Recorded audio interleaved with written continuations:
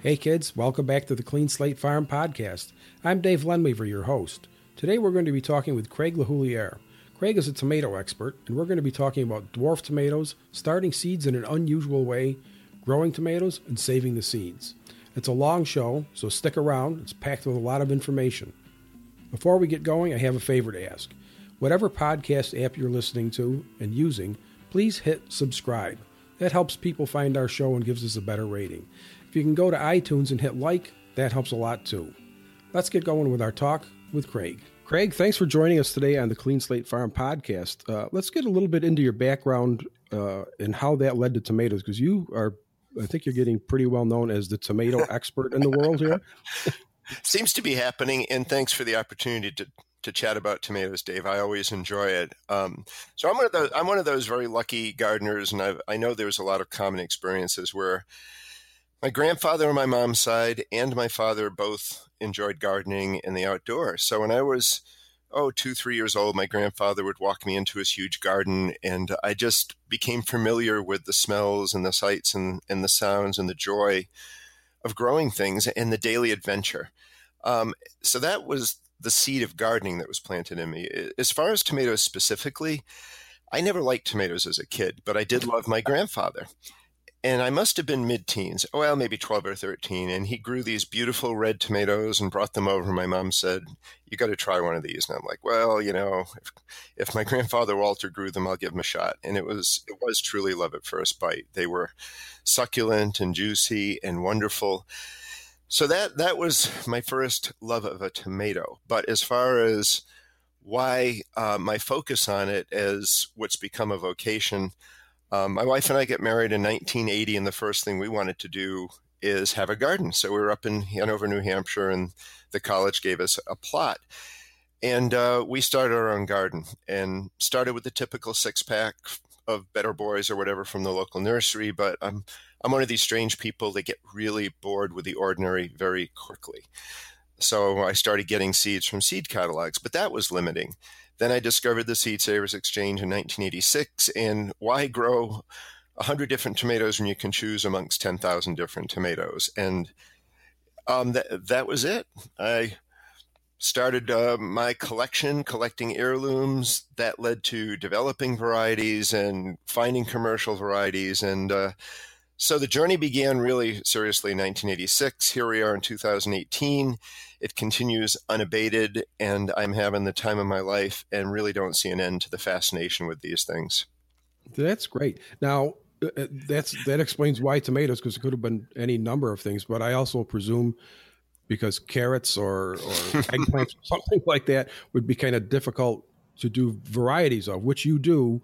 And so you've been breeding for a long time, and the varieties, I mean, you've named the Cherokee Purple, which is a tomato I've heard of for a long time, and didn't know that you handled that. Uh-huh. And then dwarf tomatoes also. Now, dwarf tomatoes, like a year ago or a little longer than a year ago, I was searching the web for tomato seeds because I like tomatoes. Yeah. And I came across this dwarf tomato project thing. And I was like, what is this? Yeah. Now that has been an adventure. But I think you made an interesting statement a little while ago, and that gets even a little deeper into why tomatoes. So you think, what of everything that we can grow has incredible diversity, is relatively easier or really easy to save seeds from, tends to not cross-pollinate very well, and comes with this amazing selection of stories in an infinite number of colors and flavor nuances. So as a chemist, I love to cook. Kind of a foodie type that likes to taste different things and find just gradations of quality and characteristics. So the tomato actually, I think, chose me to be someone to take care of them, because so many people over the years have sent me great varieties. And after maybe a 10-year run through as many heirlooms as I could get my hands on, we've been selling seedlings in the Raleigh area for about 20 years. And our most frequently asked question was, what if you got that tastes great, but I don't have to deal with the 10, 12-foot vines of the Sun Golds or the Cherokee Purples, the indeterminate types. I want to grow it in a pot in my patio. So I thought, well, the sad thing is not a whole lot in the short stature varieties that will succeed in a small, like a 5-gallon pot, taste as good as the large vine tomato. So we embarked on a project, and that started the concept for that project really began in 2005. And here we are in 2018. And my wonderful collection of now up to 500 or more people all over the world, all of which are amateur, all are just home gardeners, and all of them completely understand this is an exercise in total altruism. We work on this, we share data, we share seeds, we get results, and we don't get a penny at the end of the day because that's what we want to do. We just want to create great things for home gardeners to fulfill a niche that had been out there for a while. And it's very gratifying to me that we've had seed companies embrace this. We seem to have lots of gardeners that are now embracing it. And it's like when you drop a pebble into a puddle and you get a little ripple. It takes a long time for those ripples. Even with my tomato book, Epic Tomatoes, it came out 3.5 years ago. I named Cherokee Purple back in 1990. There are still people that don't connect me with Cherokee Purple, or have never seen one, or have never grown one. And people are finding my book for the first time. So I'm fascinated with watching how any interest, any creation, it takes a long time for things to absorb into public consciousness, just because that's how it works. So it's a multi-level fascination to me to see how this is working on many, many different ways. Well, that's one of the things that I enjoy about gardening to begin with. My life in the restaurant, I work in restaurants, and when service starts, life is just very hectic. And the thing I appreciate about gardening is that it teaches you patience. You can talk to the seed and talk to the little seedling. It's not going to help. It's going to grow at its own rate. So you need to be patient. Now, let's back up just a moment. So we're talking about dwarf tomatoes here. Please explain a dwarf tomato, because I think I mentioned it to somebody else, and they said, why would you want little tomatoes? Just grow cherry tomatoes. It's like, no, you don't understand. So explain that. Sure. So many people actually, many people are not aware that dwarfs are actually a third class of tomatoes when you look at how they grow. So 95% of tomatoes are indeterminate. They're tall growing, they're infinite growing. They're the ones that really came across from Europe in the mid-1800s. Then there's the determinate tomatoes like Taxi and Roma that form these nice little 3-foot tall balls of tomatoes that ripen almost all at once. Great for canning, but not great for flavor. Those didn't arise on the scene until 1920s. The third type, which is dwarf, that we've been really playing around with, it arose actually in a Chateau de Lait, which was a chateau in France in the 1850s, made its way into a few American seed catalogs, but it was kind of small and red and not particularly impressive as an edible specimen. So it languished. And a few seed companies extended it a little bit and made a pink one, Dwarf Champion, and a yellow one, Golden Dwarf Champion, that arose in the 1880s, 1890s. But that was kind of it. Tom Wagner, who's a Pacific Northwest tomato breeder, worked with him a little bit and created one called Lime Green Salad that came out in the 1970s or 80s, and that's a good little tomato. But nobody up to that point had this incredible range of heirlooms, the big 1-pounders, the stripes, the yellows, the whites, to use as breeding partners. So what we did, I had a friend in Australia who liked to cross tomatoes, and we met on a website called Garden Web. And we thought together, what if we cross our few known dwarfs that are really, really cute plants, thick central stem, 3 to 4 foot stature. They bear fruit until frost. So what I think of a dwarf tomato is a short stature plant that behaves like an indeterminate in the way it fruits and in its flavor potential, but it has the growth characteristics and the convenience in a lot of cases as a determinate tomato. So it's kind of the perfect marriage of those two. They're incredibly evident by looking at that incredibly thick central stem, a very dark bluish green crinkled foliage that's called rugose, but it's just genetics. It is a type. Right. So we started crossing varieties. We used Cherokee Purple as a parent and Brandywine as a parent, et cetera, et cetera.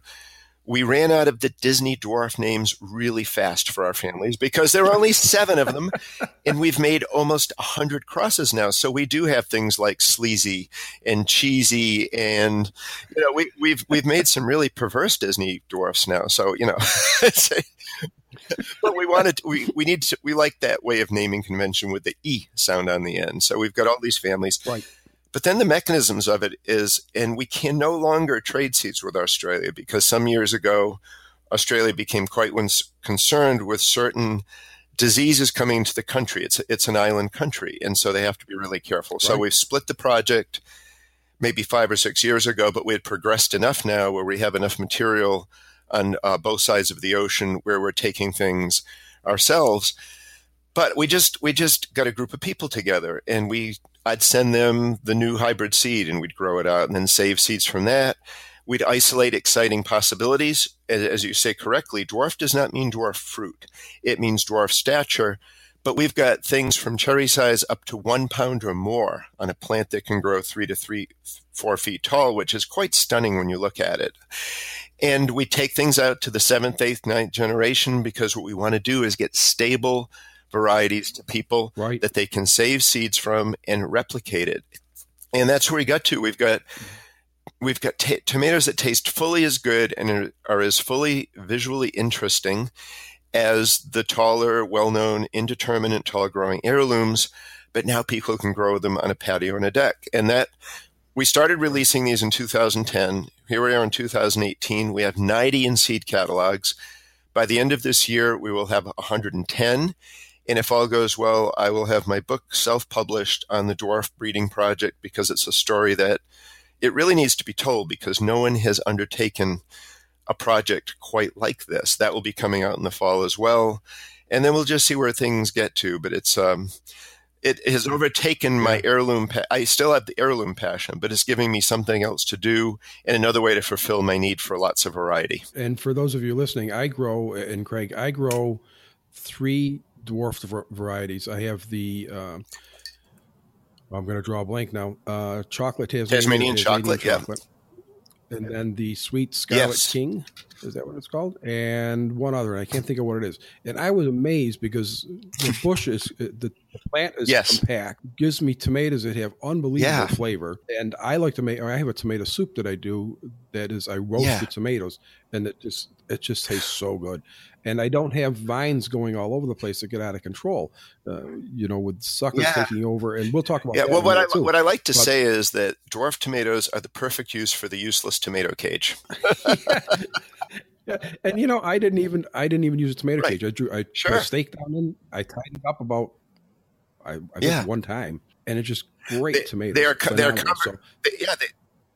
They are conversation pieces because when people take a look at those plants, not often that you look at a plant and say the plant is beautiful as well as the tomatoes, but they really are. Well, good. I'm so gratified that you find joy with them and that you've used them because, when you're talking about the patience it takes, I love to cook as well. And I was thinking maybe gardening is like the risotto of the cooking world because that takes patience. You stand it and you stir it and you drink your wine while you're seeing it come together. And that's what gardening is like. It's not immediate gratification, but the journey is almost more enjoyable than the actual destination because it gives you something healthy and fascinating to do. You're learning something every time you walk out into the garden. The birds are providing your soundtrack. Can you tell I kind of like gardening? I was just going to say, you don't like gardening. Horrible, frustrating, all that stuff. No. So the current status of the project, you just went through that. You're going to be publishing a book on that. Self-publishing a book, and you've got over how many? 500? We'll have 110 hopefully in the fall. And where we are working now is a lot of people are interested in these tomatoes like Indigo Rose that have the dark, almost bluish purple shoulders. They haven't tasted too good. We've actually have incorporated some of that coloring to some of our new dwarfs that are maybe 2 or 3 years away, and we're playing with foliage colors. So we're going to have some variegated foliage tomato plants out with delicious tomatoes. So the plants are going to be white and green to make them even more visual interesting. And we're embarking on pastes and cherries. So if you can grow it in an indeterminate tall plant, we want people to have an analogous experience in a dwarf growing plant. I would say we're winding the project down in terms of the fact that I just don't have the bandwidth to be able to manage the size that it's become. But What, your driveway? No, well, it's not only the driveway. Now that, the book has led me to some just wonderful opportunities to go out and speak. I want to write books 3, then 4, and then 5, then 6, which will lead to other speaking engagements and other garden projects. So I'm trying to distribute it out and put some of the lines in some really good gardeners' hands. But I'm also trying to take the realization that it's sometimes hard to end things, and that, if you get to a project that's put out 100 or 110 varieties, maybe it is time to ramp it down a little bit and then see what other projects pop. But I'll always keep it on another cooking term. I'll have it simmering on low at the back of the stove, because we keep discovering great things, and we can't leave anything on the table that's undeveloped that's going to be a great tomato. So I am terrible at saying no. I am terrible at stopping things. But you only have so many hours awake in the day. So we'll see how it all works out. Yeah. And I found sometimes too, it's interesting to take something to my logical end and then pass that on and see who can take that to the next step. Because, I like to say that I don't have a lock on good ideas. And there are plenty of people that can look at something and say, oh, you should have done this. And it's like, duh.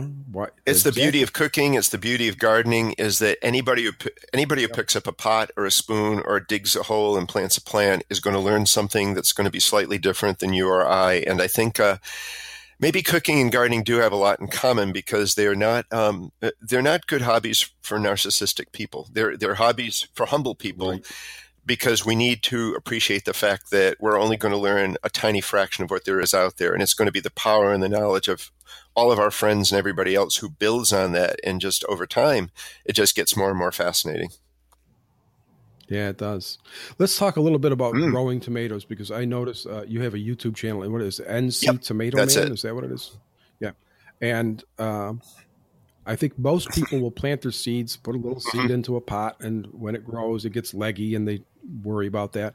And I've learned quite a bit from your YouTube channel. And then you not broadcast, but you like group a bunch. Yeah. And I'm going to let you talk a little bit more about this, but I watched you doing this, and I'm thinking, my God, he's manhandling those love, plants. Man. Tough love. Yeah, and it works. It works well. And, it's interesting that we're talking about this, because it's been out there for a while, but when Joe Lample approached me to do the Growing a Greener World episode, and he and I became friends, he took to this. And so all of a sudden he decides he wants to embark on it. And so my little dense seedling technique is now out there. And I feel a little bit exposed about it, because I've been doing it a long time and I know how to make all parts of it work. But maybe the real test is now, when it's out there, it's distributed, people are trying it. And like we just talked about, people are going to learn little ins and outs about it. Maybe there are little aspects that I didn't fully explain that people are going to go, Craig, you should have mentioned this. This is really critical. But Joe Lample's got...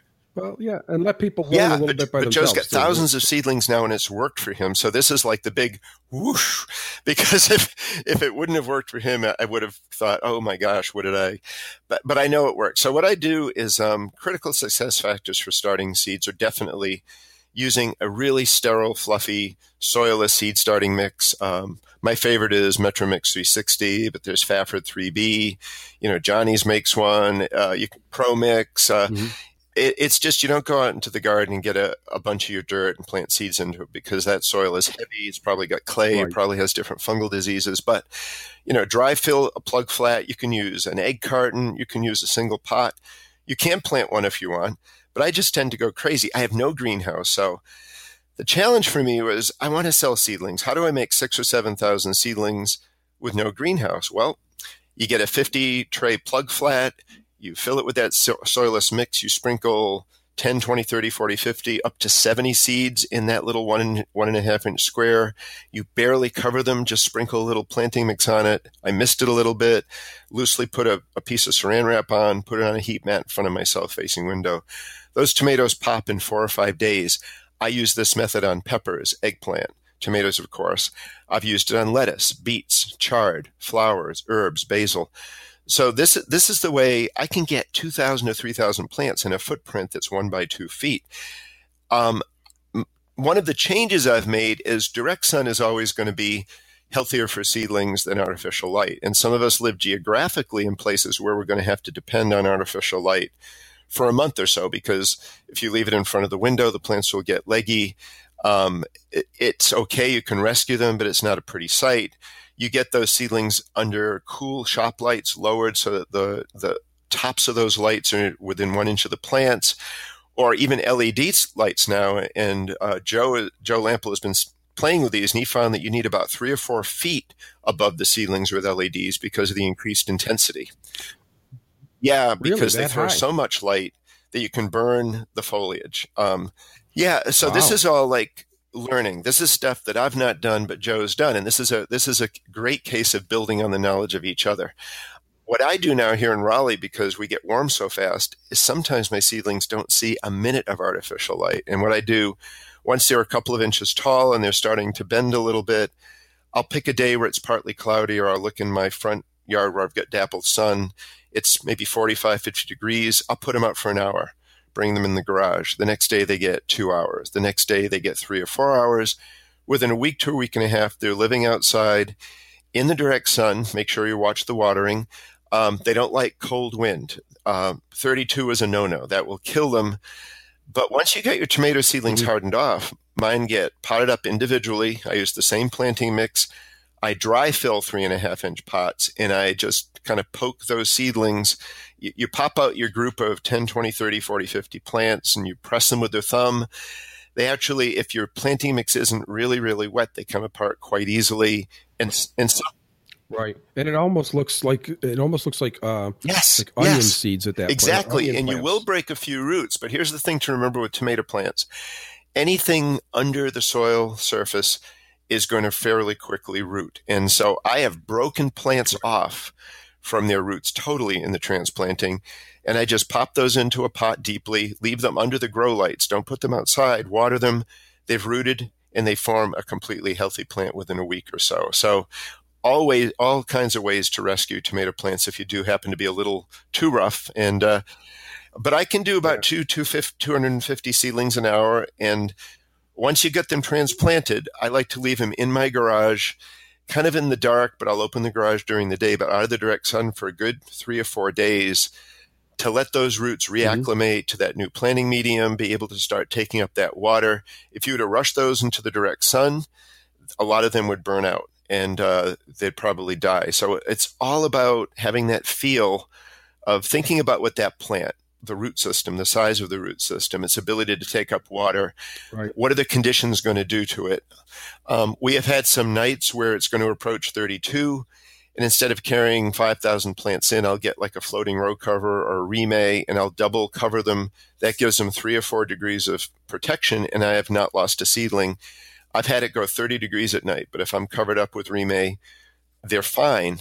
Now, some of this takes a leap of faith, and you will lose sleep. You'll lay in bed and you'll go, how are my seedlings? Oh my God. Or I'll be traveling and I won't sleep because I'll think 2,000 miles away, my seedlings may freeze. But, we know best given time. Really, we have this intuition of what's going to happen. And if we really think it's going to get really cold, yes, I have taken the full hour and the back pain and moved them all into the garage, because you don't want to undo all of that good work that you did just by being a little bit lazier and attentive and exposing your seedlings to a frost temperature. That's the epitome of depression to a gardener when you lose all of your stuff. Yeah. Yeah, it is. Yeah. And I've noticed, excuse me, I've noticed that I lost my train of thought there. The train left the station. Anyway, we'll move on a little bit. So now you've transplanted, you've taken the seedlings and you put them into new pots, and you water them. You give them that little bit of time to acclimate. Transplanting into your final container. So one thing is, once my seedlings are first transplanted, they're tiny little things. They look like they're not going to do much, but you get them out into the sun, and we start getting the mild evenings. So with tomatoes, peppers, and eggplant, they don't. Which is all, but to interrupt, that's all the solar. And I find with most things, but those especially, they like warm roots, which means cool nights, you're not going to see a lot of progress. But the roots are growing. It's just you're not going to get a lot of top growth. You start getting the acclimation of the plant into the pot and the roots expanding, and start getting those first few warm, mild evenings. Those plants are going to shoot up like skyrockets. And I don't feed my seedlings anything until they're into the customer's hands or they're into my final garden location. And this is kind of a two-pronged thing. Number one, tomato plants get everything they need in the embryo, in the little seed, to get to a pretty good size, and then the sun is shining on them, and they're doing photosynthesis, and they're essentially feeding themselves at that point. Now, as they get bigger and starting to set fruit, you need the certain nutrients, the NPK. But there's another thing, and that's the individual philosophy of gardeners. And we have all kind of gardeners right now. We have strictly organic. We have tending towards organic. We have the break out the chemicals. It's all good. And I'm not going to knock any approach, but I will recognize that every gardener will come to terms with their own personal gardening philosophy. So if I were to feed those seedlings before they get into people's hands, I would be imprinting them with my own personal philosophy and possibly making those plants, rendering them unattractive to certain people who did want to go strictly organic. So they don't need it, and I don't do it. And it turns out that Metro Mix that I use has just enough of a trace of a starter food so that it will take those plants up to 6 or 8 inches tall, and they'll be just fine. Once I settle them into their final location, usually that location will have, whether you're using like a bagged commercial potting mix amended with some cow manure or some good compost, you've probably got enough nutrients in there to get the plant started as well. So I usually wait till the plants are about a foot tall. They've been in the ground a couple of weeks. And then I'll just use a balanced, 10-10-10, roughly speaking. But when you have a little bit of each of those numbers, the first being nitrogen, the second being phosphorus, and the third being potassium, which are the 3 main nutrients that tomatoes really enjoy. If I'm in a container where you're watering frequently, and where we are in Raleigh, it gets really hot, and I'm actually watering my container-grown my container-grown tomatoes daily. I am feeding weekly. So a little bit of a weak dose of fertilizer every week to compensate for all of that watering. If you're in a garden plot where the roots can keep accessing, you're not getting it leaching out the bottom and onto my driveway, but it's staying in the ground probably every 2 to 3 weeks. Looking at the tomato plant as your guide, where if you've got nice lush green foliage, if you've got flowering, and if your fruit are setting, your plant is telling you it's quite happy. If your foliage starts bleaching out and look a little bit pale, and you're just not getting a lot of good blossoms, now there could be other factors like insufficient sun or stress. And that's where we get into the Rubik's Cube of diagnosing what tomato plants are telling us once they start getting mature. But I'm getting ahead of myself. But I think I filled you in a little bit about, you've got your transplants, getting them into the ground, burying them deep is extremely useful. Let's say you've got a plant that you've had in a 3.5-inch pot, and it's 2 feet tall, and it's flapping in the breeze a little bit. Now, if you put that plant at soil level and you've got that 2 feet still flapping in the breeze, number one, you need to stake that, because a tomato plant stem is quite brittle, and you could have a windy day, we'll just snap that baby right off. Number two, it's still probably a little bit vulnerable, and a really cold rain may just suck some of the moisture out that and really bleach the leaves. But you're missing out on an opportunity to bury that plant deeply. Get all of that. Get all of that stem under the ground, which is going to increase the root system. And you may think, wow, I've taken my 2-foot plant and I've now created a 6-inch plant.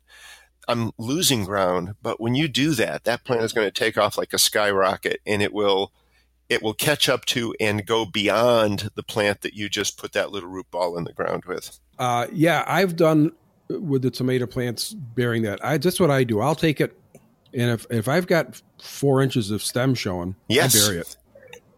Just and I take it as an opportunity to get more root system. Now there's another thing that can happen. Some people in some areas of the country have an issue with the occasional cutworm. So you plant your tomato plant, you go out in your garden one morning, you're a little sad because this little worm has encircled your plant near the base and essentially eaten through it, chopped it off, and your plant's laying on the ground. Now, originally, a lot of people would think, oh, that's dead.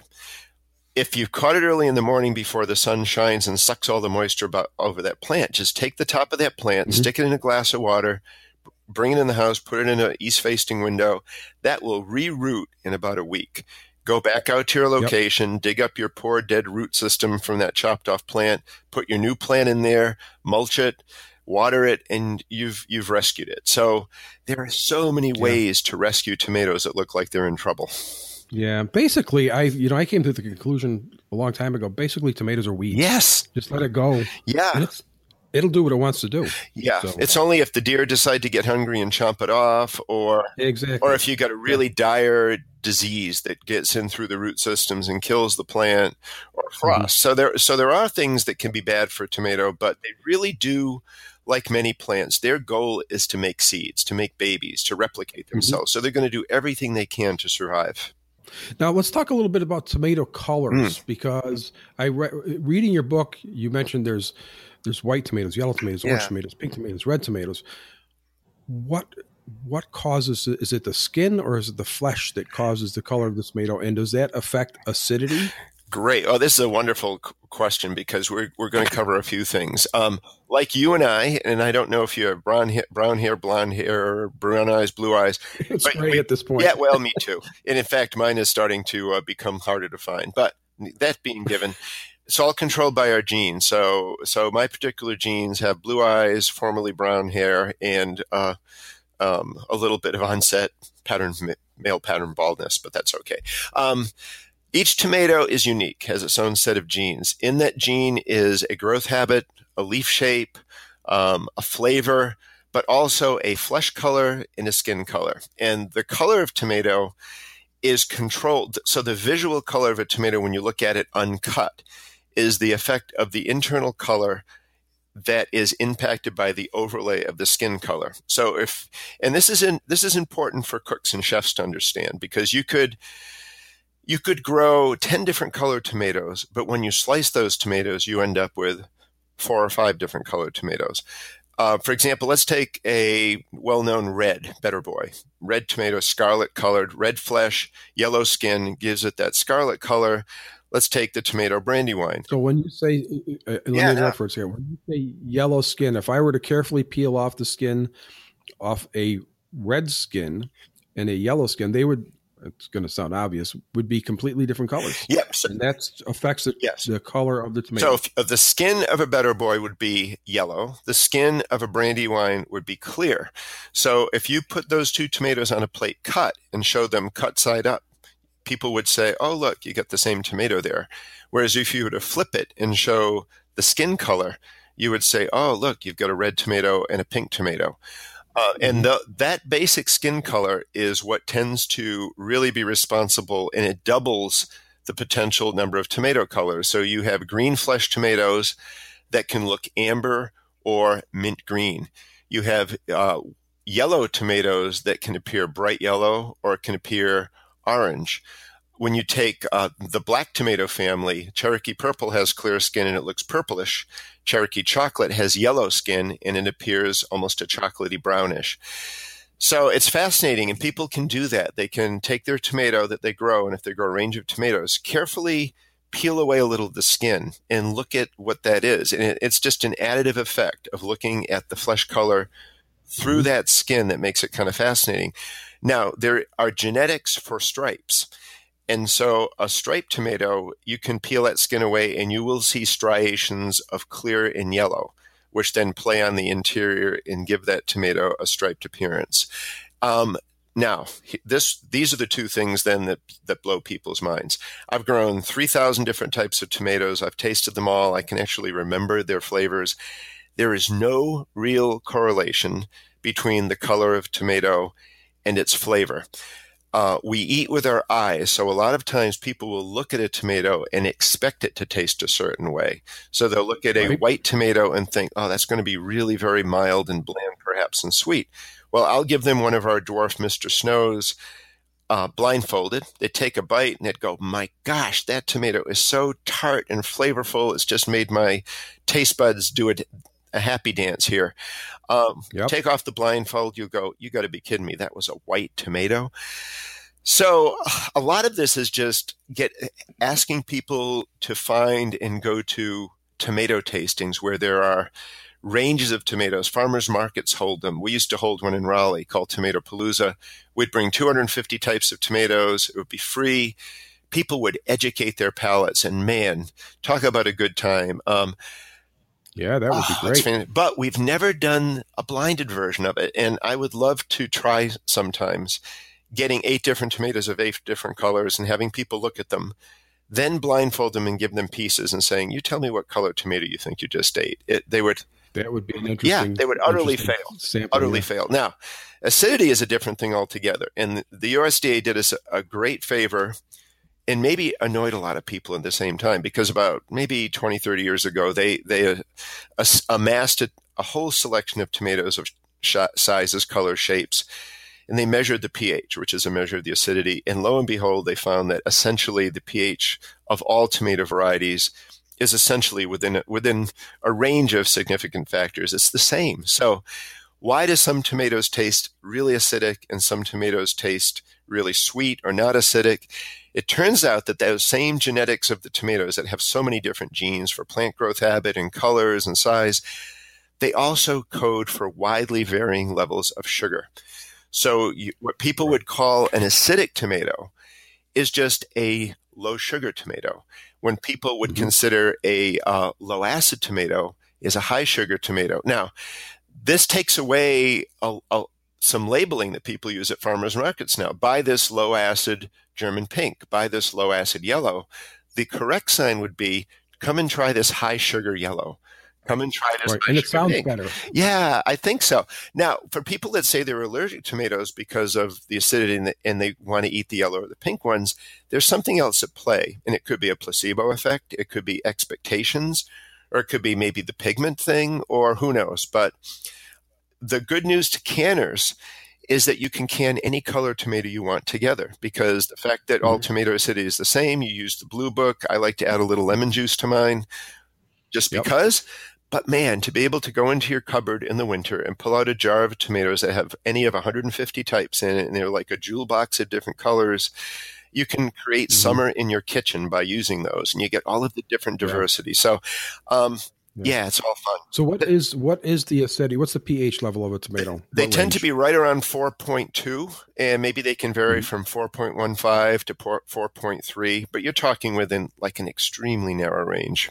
For those listening, if you're canning tomatoes, you shouldn't hot water bath them unless you do like what Craig said, put some lemon juice, there's a tablespoon or a teaspoon in the bottom, look that up, and then hot water bath it, because safe canning requires a pH of under 4. And the lemon juice for people, you can use something like a citric acid, which is sold if you don't want to get the flavor of the lemon. However, we found you don't even know that you've added the lemon juice in once you can those tomatoes. No, you don't. All it does is it provides the little boost of acidity, like you say, to take it to a safe level. And we've kept our hot water bath quarts of tomatoes for 2 years, and they taste like the day you can them. It really does preserve them for a long time.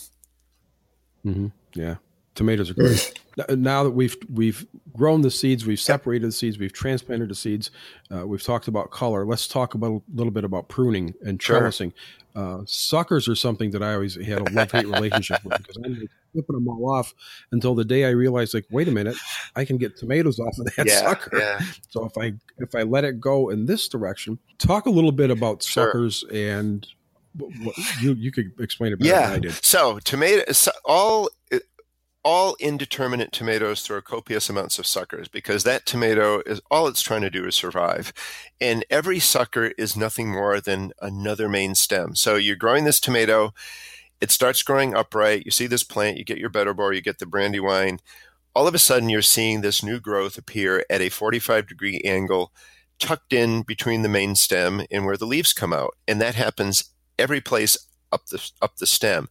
That sucker, right, and that could be rooted as well. So that, and you could break but like you say, that sucker itself will, of course, have flowers and leaves. And every 45-degree angle, every junction, you'll have a sucker. So your plant will become a Rubik's cube of complexity within about 2 or 3 feet off the ground.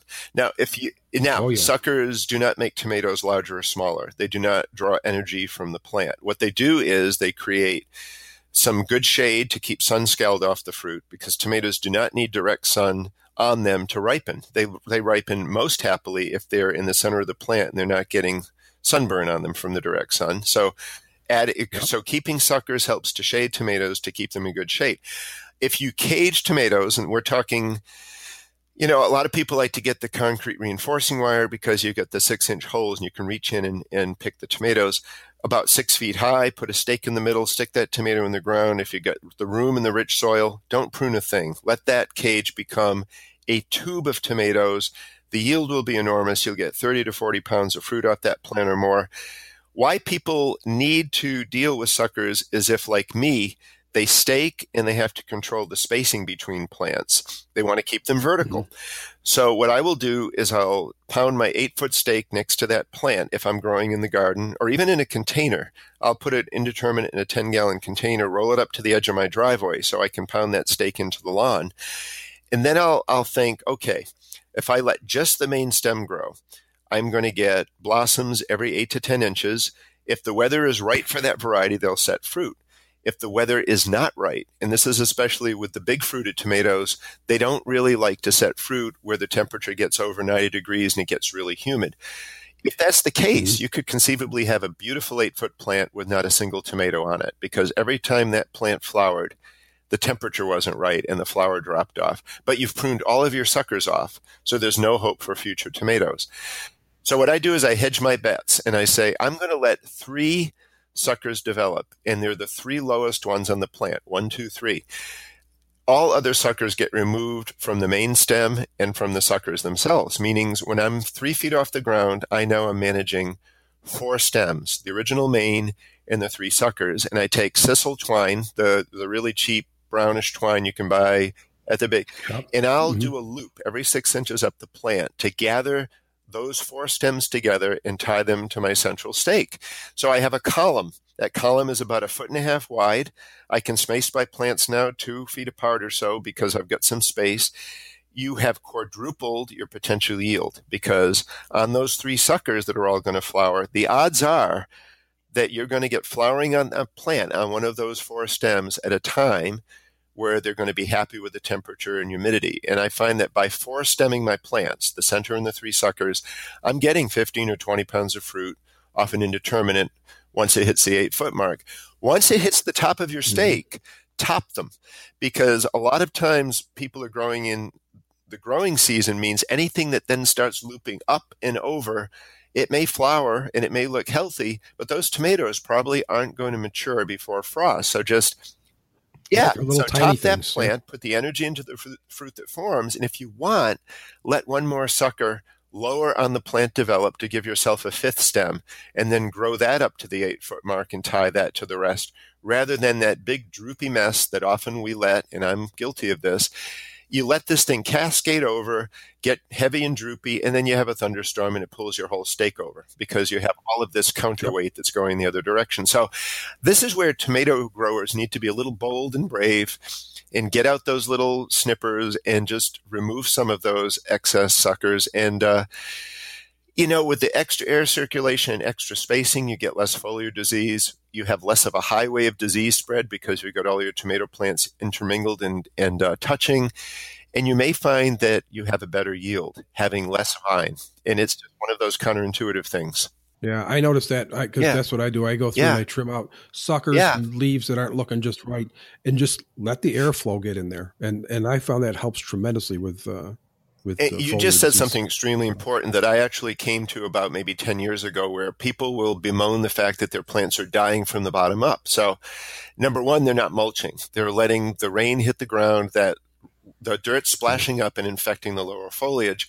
So you plant your plant, you put down a nice mulch, and it could be untreated grass clippings, it could be shredded leaves, it could be shredded wood bark, but you're creating an air impermeable barrier between the dirt and your plant, so you're not splashing up. That will slow things down, but it's inevitable you get that lower speckling, that's early blight, and it's septoria leaf. There are 2 fungus that blow in.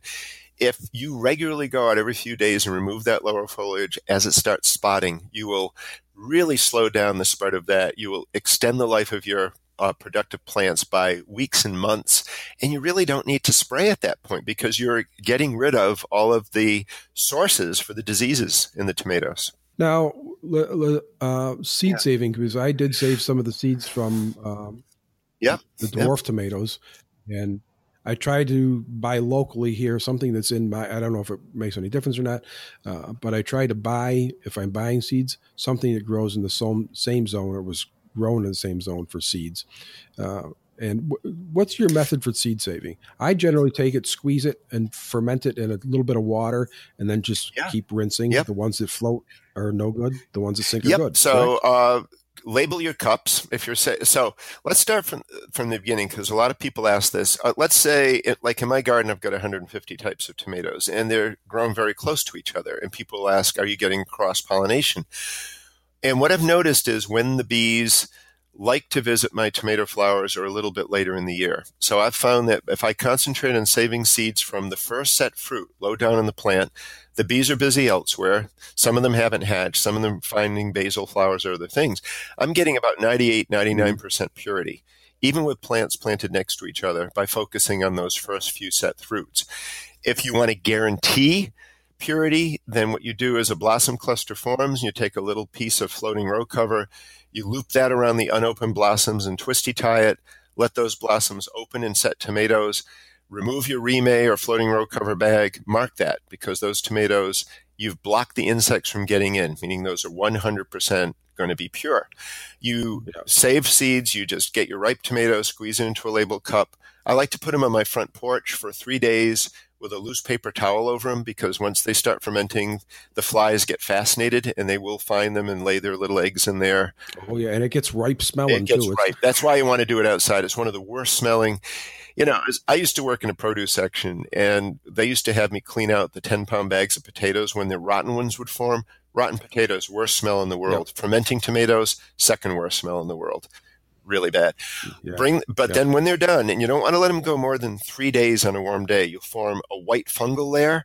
That is what is breaking down the gel in the seed.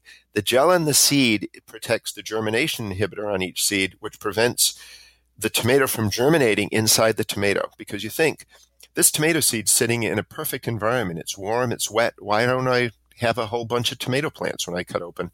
It's the inhibitor that's on the seed that's protected by the gel. Within 3 days, you've broken that gel down. If you leave that a week, you'll have a cup of tomato plants. So add water, stir, decant off the goop. As you said, all of the good seeds sink to the bottom. Do that a few times. I sieve them, and then I spread them on an unglazed paper plate, and I just leave them in my dining room for about a week and put them in I put them in coin envelopes now. You will have good quality tomato seed that will germinate at 90% up to 12 to 14 years. That surprised me because the common, I guess it would be gardening myth is your seeds are only good for 2 or 3 years. Yep. Tomatoes have great longevity. And I've been doing some germination studies on this, and I find that tomatoes will do really well up to about year 12. They start dropping off a little bit year 13, 14. They tend to go off a cliff to zero at year 16 or so. Now, if dried seed is put in little Ziplocs and the air is kept out and they're in the freezer, you can go 20, 30, 40, 50 years at that point. So it's keeping them cold and dry. And that's how seed banks do it, the seed organizations. Now, you should hear about, you probably have seen the fellow's name is a YouTube channel, M.I. Gardner. Have you seen that? No. Okay, look it up, M.I. Gardner. He found, it was like an 80-year-old seed packet, and that was somebody had put into a frame and just on the wall. And he took it apart and he opened it up and there were seeds in there. And he planted them. And I'm pretty sure he got a tomato plant out of that. So, I mean, that would be like an 80-year-old, that's like Jurassic tomato. And it could have been that he used just the right combination. Because what I'm looking at, and I haven't answered this question yet, do tomato seeds go dormant or tomato seeds die? So what I'm doing now is a bit of a study of different types of treatment of things like microwaving, things like putting in boiling water, putting in dilute bleach, in dilute tea, in nitrogen source. This is kind of an ongoing study, but I've not found anything yet that has woken up seeds over 20 years. But it could be that seeds that are in a certain atmospheric condition could put them into a bit of a form of suspended animation, and that when you go germinate them, I know of a story where someone has located a seed that was in a strata of soil that could have been from over 100 years ago and got a seed to germinate. And it could essentially be you've got just the right conditions to protect that seed. So there's a lot we don't know about this, but I always love to hear of these discoveries because it's fascinating. Yeah, I'm pretty sure he got the seed to grow, but I haven't heard anything after that. He didn't do another video on that, I think so. Good. Well, Craig, thank you very much for your time today. I know you've got a million things to do because I know you've got a million things to do. So I'm going to let you go, but thank you very much for your time today. And I'm going to post a link to your website in the show notes here. This will also go on our blog, and I'll post some links there to the book as well. And I don't know if people order the book directly through you. Are you signing them? Or? Yeah, people can get them through me. Clearly, the best way to reach me, and people can find it on my website, is just to email me, and it's just nctomatoman@gmail.com. I usually spend the last hour or two of every day answering every email that I get in that day, because we're creating this world of avid gardeners, and if people are going to take the time to ask me something, I owe it to them to get back to them quickly. So that's one of my favorite parts of the day. And as a chef, I need to share with you, I'll send you an email, that one of the greatest things I've ever had with tomatoes, it's a roasted tomato crostata, where you essentially slow roast tomatoes for a couple of hours till they're almost sun-dried texture. And then you use a goat cheese, pesto, pine nut, garlic, lemon peel, Parmesan Reggiano base to put those on and bake them in a cornmeal crust. I'll send that to you because I'd like you to publicize that on your website. I'd love it. Yeah. And you had to be a goat cheese. But thank you again for joining us on the show. And we'll talk later. I've enjoyed it immensely, Dave. Thanks so much for the opportunity. And everybody have a great garden and ask anything, anytime. Great. Thank you, Craig. Sure. Hey, thanks for listening to the show. That was a really great talk with Craig LaHouliere, pretty enthusiastic guy about tomatoes, and just a nice guy all around. I'm going to post some of the in the show notes. I'll post some links to some of the sites we talked about and to his website, so you can follow up on the Dwarf Tomato Project. Future shows, we're going to be talking with Jesse Harriet from Copper City Coffee Roasters. He's a small coffee roaster in Ithaca, New York. All things coffee is what we're going to talk about. Stephanie Thurau, who is a canner and fermenter. She just has a book. He had a book published and will be coming out soon, in addition to the book she already has. And we're going to be talking canning and fermenting. Tina McPherson will be joining us soon also. Tina has a small business here in Central New York, a food-based business. Going to be talking about some of the ups and downs about starting a small food-based business. Maybe Tina will have some pointers for you, so tune in for that one. Hey, thanks again. Bye-bye.